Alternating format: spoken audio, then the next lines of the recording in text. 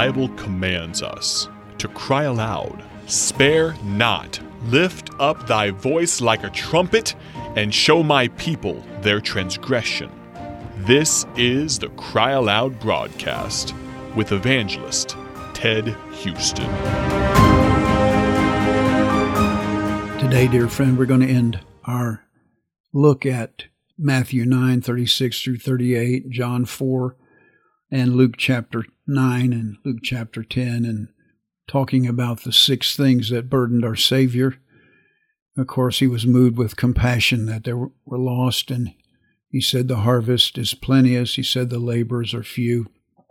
And then his disciples came, and after he talked to that woman, they wanted him to eat meat, and he said he had meat to eat they knew not of, and that the harvest was already white. And in those things we saw that the first thing that burdened Christ was that there was lost sheep. We ought to be brokenhearted that people are lost and going to hell.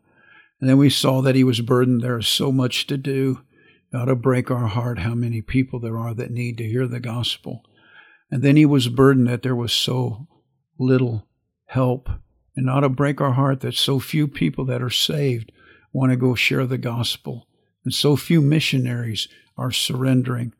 And then we saw in John chapter 4 that he was broken, that there was so little time, that the harvest is white already. People don't have 4 months. And we ought to be broken that people are dying today going to hell. And then that there was so little concern. The disciples were concerned about eating and their meat. And he said, I have something that you don't even know of, a meat that you don't know of. I am concerned about doing the will of God. I'm concerned about people dying and going to hell. That concerns me more than eating. I pray that we would get more concerned about souls than anything else in this world.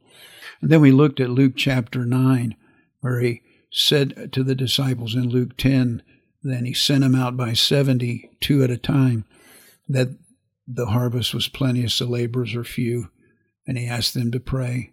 Preceding that, a young man had come and said, I'll serve you, but he said to him, foxes have holes, the bird of the air have nests, but the Son of Man hath not where to lay his head. He said, son, if you follow me, you may not have a home, you may not have possessions. Are you willing to pay that price? And that young man went away sorrowful. And we saw another he called, but that young man said, first let me go and bury my father. And Jesus said to him, son, you can't wait around till your dad dies. You're going to have to leave your father, and he may die while you're out on the foreign mission field. You may not be there. And that young man, he didn't follow Jesus. And then another one, he said unto him, Jesus said unto him, no man having put his hand to the plow and looking back is fit for the kingdom of God. He said, I'll follow you, Lord. But he said, first, let me go bid them farewell at my home. And Jesus said, look, you have got to cut the ties with home. You can't be looking back.